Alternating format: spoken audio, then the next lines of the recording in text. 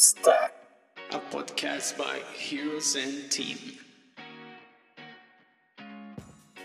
Hello everyone, welcome to the fourth episode of 5 Minutes Tech. My name is Felipe, and in this podcast we talk about technology news and we also have some special guests. And today we invite Marco Antonel and we bring to you a few moments of technology applied to drones and also the influence of drones in our lives.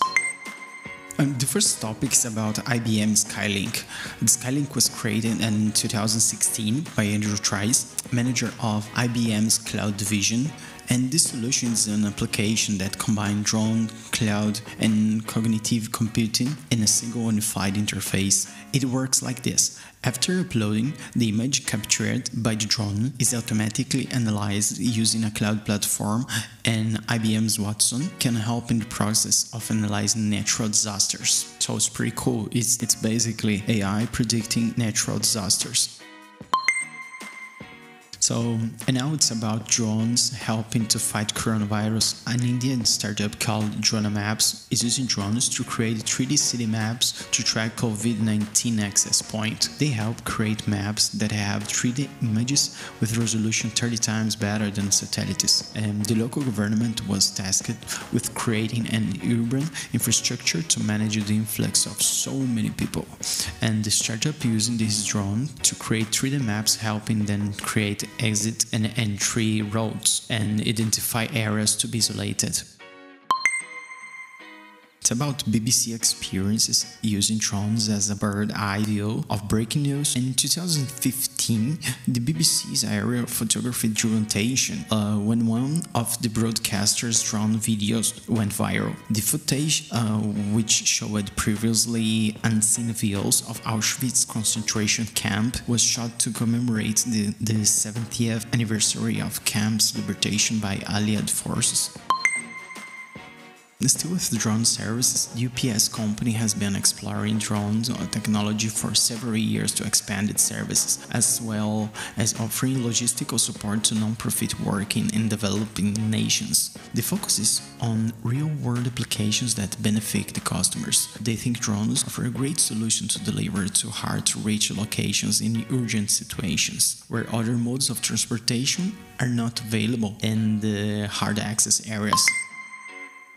And our last topic is about the use of drones and Pyrenees mountain ranges. Drones are allowing farmers to monitor cow grazing without the need to climb the mountain to care for animals. Farmers are testing this technology to control animals while animals graze. They used to be alone for up to 7 months. And the company Exotronics is responsible for the project, with a conventional drone combined with techniques of location and counting. It is monitoring the animals, and the farmers are satisfied with the outcomes. And this is a proof that high technology does not necessarily need to be applied in large cities, and drones can be accessible to everyone, everywhere.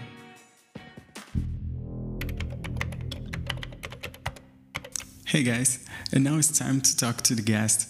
And today we have our colleague Marco Antonel, and we make a little different this time. We try to make something more informal with fluid conversation, and we hope you like this format. Thanks for accepting our invitation, and we'd like to introduce you as a super high-tech guy who lately is risking new flights with drones, which is super cool. So I brought some topics here, and if you like it, we could talk about it. Thanks to you, Felipe. Glad to be here, so let's do it. Yeah, let's do it. The first topic I would like to talk about is the map of domestic drone authorizations. We use traffic maps to move around the city, but for drones, we also have maps in specific place for flights, right? Could you explain a little how it works? That's right. So each country has its online site or app with GeoZone map concerning their airspace. And this app tells you where people with a drone can perform an activity or where it is forbidden because there is an airport nearby, a military area, a prison, and so on. And in addition, most of these applications also tell you how high you can fly it, depending on the weight, and other useful information not to break any law. Cool, super cool. Mark, recently we had some changes in regulations, mainly to support a larger number of new drones in the air. Do you know if there are any specific rules, and if this can interfere with domestic use? I mean, how can people avoid violations?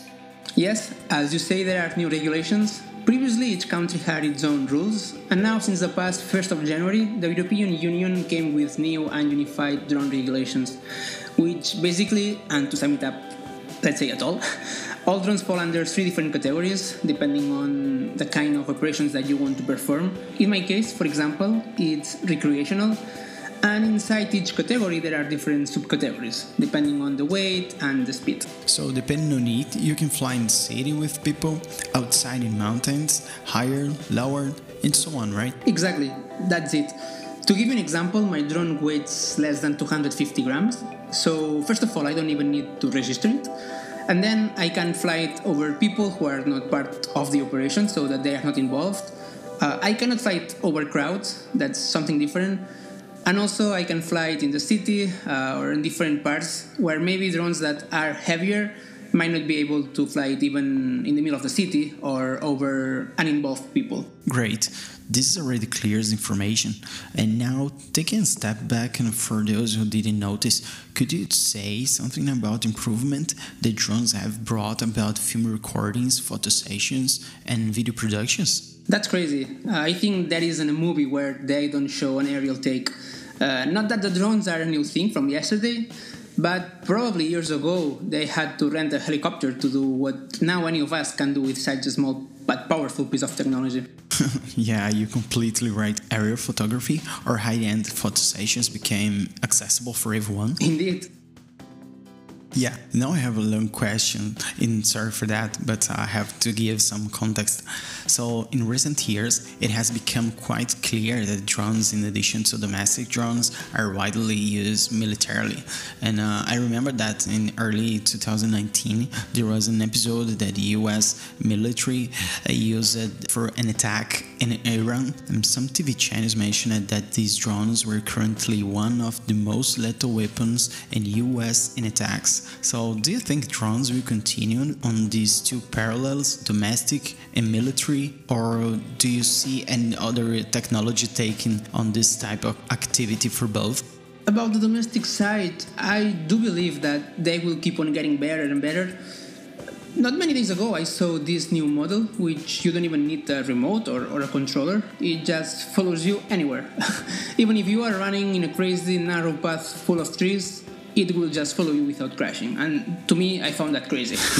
Unbelievable. Unbelievable. On the other hand, though, about the military, I have no clue. This is a crazy world. They for sure will find something crazier that can destroy even more or harm more, unfortunately. So if it will be a drone or not, this I don't know. Yeah, unfortunately. And so continuing this last recreational part, nowadays drones are used professionally for order delivery, foods, access to remote areas to solve social problems, monitor environment reserves, attacks and poaching. Do you think this is an important area, and what drones can supply this need? I mean, finding a point in the middle of domestic and military becoming necessary professionally for us? I mean, apparently they are already using them to deliver packages, but to me this is crazy to imagine. I mean, not only for the space that you potentially need for the drone to deliver, but because I can see a bunch of people with long sticks trying to hit the drone just to get the packages for themselves. I don't know, society, right? So, any recommendations for beginners? I believe that I'm at that stage where the most relevant tips I can give would be to get a protection plan in case that you crash it.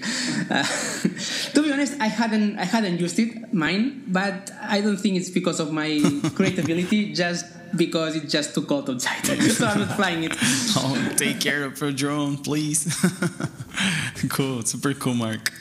And that's it. Thank you very much for participating, Mark. It was a pleasure for me, and I hope you come more often. Always feel invited, please, really. Thanks to you for the invite, Felipe. It was very enjoyable. Almost as enjoyable as those snacks that I'm eating that you brought. They are amazing, man. I'm glad that you like it. So guys, our episode is ending now. Thanks for everyone who heard it, as always. And if you have any questions, suggestions, please let me know. And see you in the next episode. Take care. Bye. 5 minutes tech. a podcast by Heroes and Team.